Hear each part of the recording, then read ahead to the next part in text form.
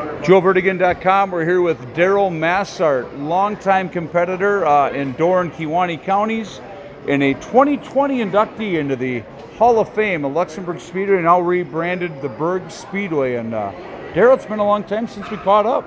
It has been. I am just so honored to be part of the Hall of Fame for the Burg, and my dad's in it, and Irv Ettien that raced for my dad. It's just beside myself. Well, looking back on all of it, when did it all start for you as a kid? I mean, you had to grow up with this stuff. That had to be the neatest thing in the 70s when your dad was Wally Massart and the golden boy was Irv Ettien, and you got to hang around in the shop as those cars are being worked on. Bring us back to the 70s when you were young and growing up into this. It was actually probably even prior to that, probably in early 60s. Yeah, as a kid, probably 3-4 years old in the shop, and I learned a lot, and I got in a lot of trouble, and but I wouldn't trade I wouldn't trade a moment of it. So now looking back during when Irv was the man, I mean, with the green machine, and he was winning everything, were you actually turning wrenches on that car and helping out? Oh, definitely. Yeah. That was like a daily job as far as for a kid. Well, not so much wrenching as a real youngster, but all the dirty jobs like getting the dirt off the car and some wrenching, but minimal. Talk about what kind of guy Irv Ettien was. I got to see him race once in 1975 when I came to Luxemburg for the Autumn Countdown Classic. My cousin Scott Hansen came here and won a consolation race. That was the first time I saw modifieds like that, and I saw him race. It was very dusty. What kind of guy was Irv? I never did get to meet him.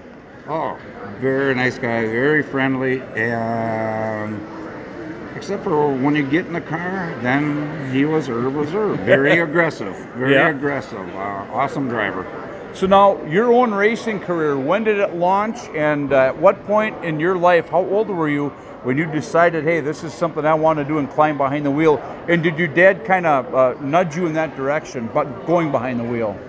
Actually, I think my first year would have been 1979, and I had a car kind of sort of ready in 78 already, and it was kind of phenomenal. My dad always ran, all GM products, but I ran a hobby stock, and he always said, why would you run a 69 Dodge Charger? Sure. I said, well, those have built-in screw jacks. Right. So anyways, but yeah, he wasn't real fond of me doing that, but it all worked out, and I ended up racing for him for a few years, a little while later, of course. So in 1979, did you ever get the chance to race at the pier before it closed? No, I did not. But I know Irv did race there a little bit with the late model in the early 70s. He did, yes, he did. And I know my dad used to gripe about that too, a half mile. And they were running big blocks in a 68 Camaro.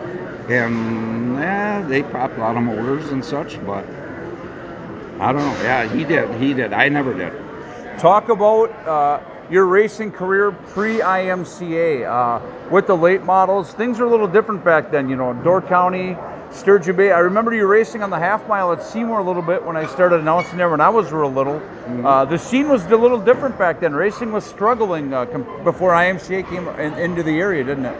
You're correct. Yeah, it was. To be honest with you, like I said, I ran hobby stock 1979, 1980, and then after those 2 years, well, that's when my dad actually said, well, I guess you're not that bad of a wheel. So he actually built a late model, and I raced for him for, I think, 3 years or whatever. So, but yeah, it was great back then. It's, and I enjoyed the IMCA also. When the IMCA modifieds were introduced to the area, what was the reception from guys like yourself and the teams in Door and Kewaunee County? Was it everybody was all on board that, hey, if we can make this affordable racing and we can start to build this thing back up? What was the mindset of the drivers and crews back then? A lot of guys thought that was the greatest thing since sliced bread, because you could basically take a Chevelle chassis or whatever at the time, and a lot of guys, like, I don't know if you remember, like Chuck Grohl were running. Oh, you bet. Gremlin bodies. Yes. and all your parts were salvage yard, basically, so everybody was really on that, that was cool.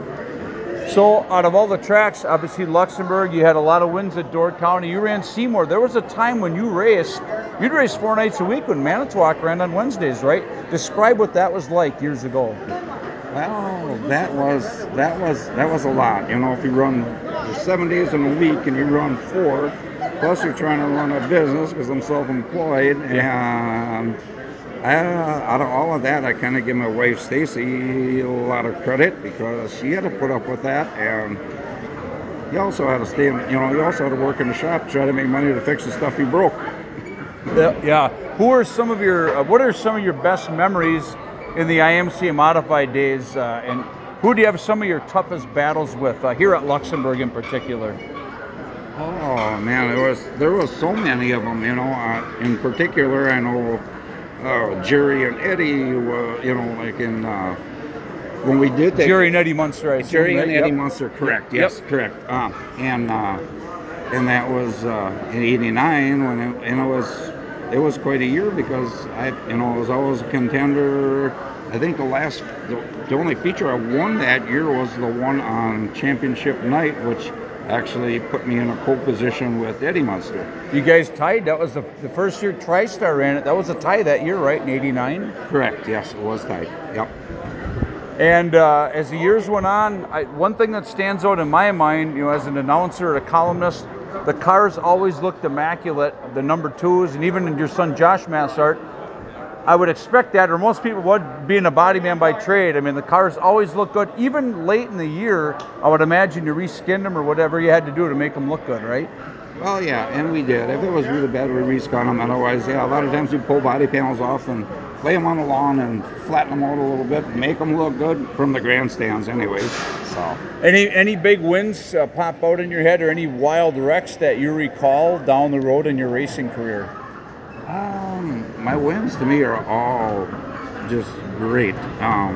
In particular, I can't say one or the other than probably the one that stands out a little bit would have been the final points night in '89 between Eddie Massart and myself. But wrecks, yeah, I've hit concrete on half miles, which hurts like a son of a gun. I've been on the catch fence in Manitowoc on the final night, and I was, I think, 2 or 3 points out of first place that night, so I ended up taking second. What year did you decide to hang up your helmet, and what kind of factors went into that decision? I think 2006 was my last year, and I did it for 28 years, and I thought, you know what, and Josh was kind of getting into that a little more so. Actually, he was in it prior. I built him, I think he was 14 years old when I built him his first car. Right. But and he was getting back into that sport model, and I thought, well, that's enough is enough. I just as soon help out. So where's the sport at now? Talk about the go-kart track that you guys have run for a lot of years, and how that spawned some future racers down the road. Actually it did, Joe. We did that in the backyard, mostly for my grandson, grandsons, and also for the big kids like myself and my son Josh, and so we didn't use that a lot this year, but there's times we've already had like 40 carts back there, and it's fun. Nice. I want to thank you for your time, Darrell Massart of Brussels, keeping the racing family tradition alive for decades out there, even through the kart racing. One more question: there was a racetrack out there in either Brussels or Casco area back in the 50s and 60s, was there not? There was. Actually, that was right in Brussels. I don't know if anybody's familiar with where Marchant's Foods is. It was basically right next to Marchant's Foods in Brussels. And I don't exactly remember. That was a little before my time. I don't remember how many years that actually ran, but I know my dad and a couple of other guys raced there, and I think they used to decide who would drive according to who had the fastest time. I tell you what, it's been a pleasure talking to you. Enjoy the night tonight, Hall of Fame. It's well earned and well deserved. Enjoy every minute of it. Thanks very much, Joe. I appreciate it. All right, Darrell Massart here on JoeBertigan.com.